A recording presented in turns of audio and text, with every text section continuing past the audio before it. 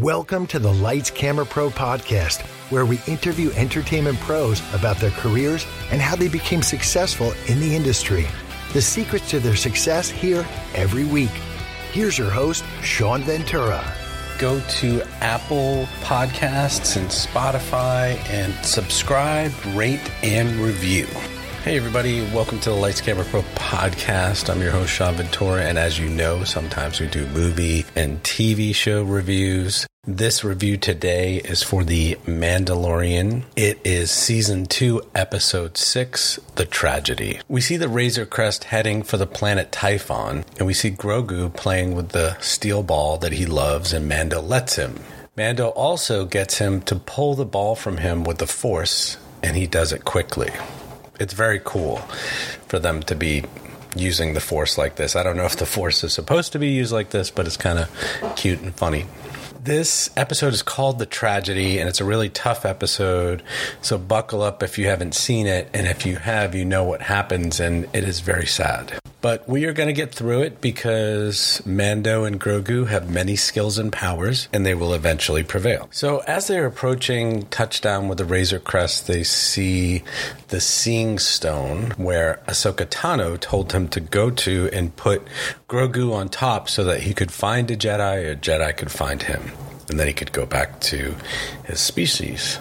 Mando and Grogu are flying through the air with his jetpack over to the Seeing Stone because it's kind of rough terrain and up this mountain. And it's very cool just to see them flying through the air, and Grogu is obviously enjoying it. He looks very cute.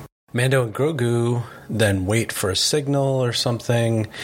He puts him down on the Seeing Stone and nothing really happens. And then all of a sudden in the distance you see the ship, which if you know Star Wars is the Slave One, it's Boba Fett's ship. And you're like, what? Why is Boba Fett's ship here?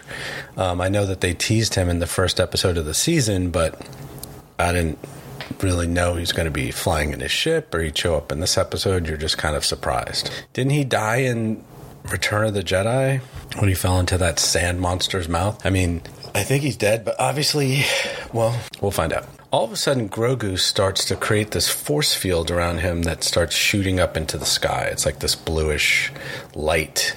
And is this the way that he will communicate with the Jedi? Is he doing something else? We don't know.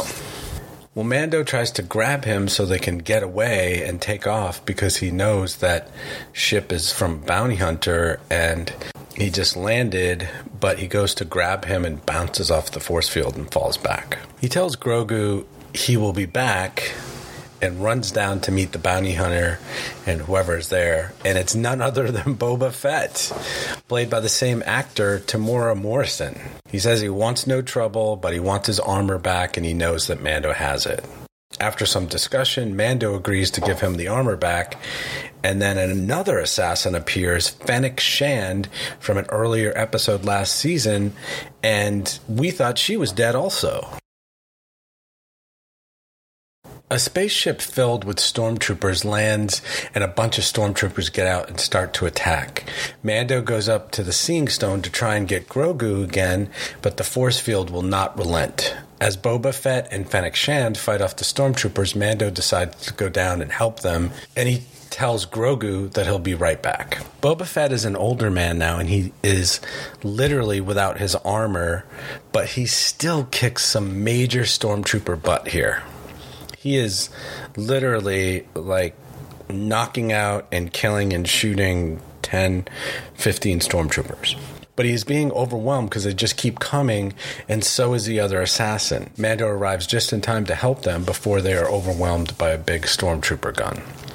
As Mando and Fennec Shand are fighting, and then another ship with another group of stormtroopers have arrived, Boba Fett goes to the Razor Crest and gets his armor. And when he comes back, he is even more powerful because he has these lasers on his wrist and he can protect himself from the stormtroopers, and the stormtroopers start to retreat to their ship. As the two stormtrooper ships are flying away, he sets up his scope on his helmet, and from his backpack, he shoots a missile that blows up one of the stormtrooper ships, and then that ship explodes into the other ship. So he basically blows up both ships, and it's crazy, and it's super cool to see that from his backpack missile. Boba Fett is back. So now here comes the tragedy, and it's really sad. The audience is celebrating that Boba Fett is there, and Fennec Shand is alive, and Mando, and they're all working together, and they're beating the stormtroopers, and finally blow up their ships. And all of a sudden, 5 seconds later, Moff Gideon from his Imperial cruiser literally blows up the Razor Crest into dust. There's nothing left. And you're just like, what just happened? So you go from this real high to this real low in 2 seconds. As the assassins are racing to the top of the mountain to get Grogu from the Seeing Stone, Moff Gideon sends his dark troopers down to snatch Grogu, which is exactly what they do. They kidnap Grogu, who is tired from using the force field and has no power left, and Boba Fett goes after them in his ship and sees that. They take Grogu to the Imperial cruiser, which escapes by going at warp speed.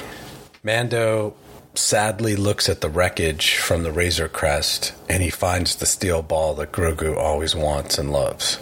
He stares at the steel ball for a moment, thinking of Grogu, and he puts it into his pocket. He finds the Beskar spear and pulls it out of the wreckage.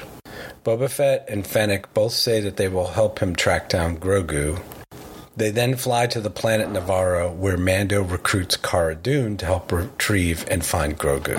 Mando also asks Cara Dune if she can get Mayfield or Bill Burr out of prison because he used to work with Imperial forces as a sharpshooter, and he would be able to locate Gideon's cruiser. Then we go to the Imperial cruiser, and we see Gideon goes to a room where Grogu is being held, and we hilariously see that Grogu is throwing stormtroopers around the room with the Force. Gideon, in a very bizarre way, shows Grogu the Darksaber and says something like, "Do you remember this?" And then he eventually has the guards shackle him because I assume he knows his power. So maybe these two have met before. What do you think? Let me know in the comments. It's really sad to see Grogu on the ship in shackles. He's so little. I know he's 50 years old, but he still seems like a kid the way he acts. And it makes you want Mando and his allies to go get him as quickly as possible. They will probably face off in the final episode, which is only 2 episodes away. And hopefully before the season ends, they rescue Grogu. I don't know what you thought of this episode. I mean, it was still pretty perfect. I read somewhere that Robert Rodriguez of El Mariachi fame directed this episode. I would give it a 8 out of 10 because it was just such highs and lows. It was perfectly crafted, so much conflict, and of course I can't wait to see what happens in the next episode, and I'm sure you can too. But tell me what you think of this episode. Even tell me how you would rate it from 1 to 10 in the comments if you can. Robert Rodriguez did an amazing job in the fight scenes. They were choreographed so well, and Boba Fett is so great in the fight scenes. I understand that they have to have conflict in order for our heroes to go through their journey, but this just seems like a bit much to have Grogu captured and the Razor Crest explode in 1 episode. Those are 2 totally horrible things, and it just leaves me feeling sad after that episode. Tell me what you think in the comments, and thanks for listening, and I will see you in the next episode, guys. I will see you next week. Thanks. Thanks for listening to the Lights Camera Pro podcast, where entertainment pros talk about how they made their dream into a career. Go to Apple Podcasts and Spotify and subscribe, rate, and review. Thanks to Bob Juergens for the Rockin' VO and Joseph McDade for the music. All right, see you next time. Brain fog, insomnia, moodiness, weight gain. Maybe you think they're just part of getting older, but MIDI Health understands that for women over 40, they can all connect to menopause. It's at the root of dozens of symptoms we experience, not just hot flashes. MIDI clinicians are menopause experts, offering safe, effective, FDA-approved solutions covered by insurance. 91% of MIDI patients get relief from symptoms within just 2 months. Book your virtual visit today at joinmidi.com.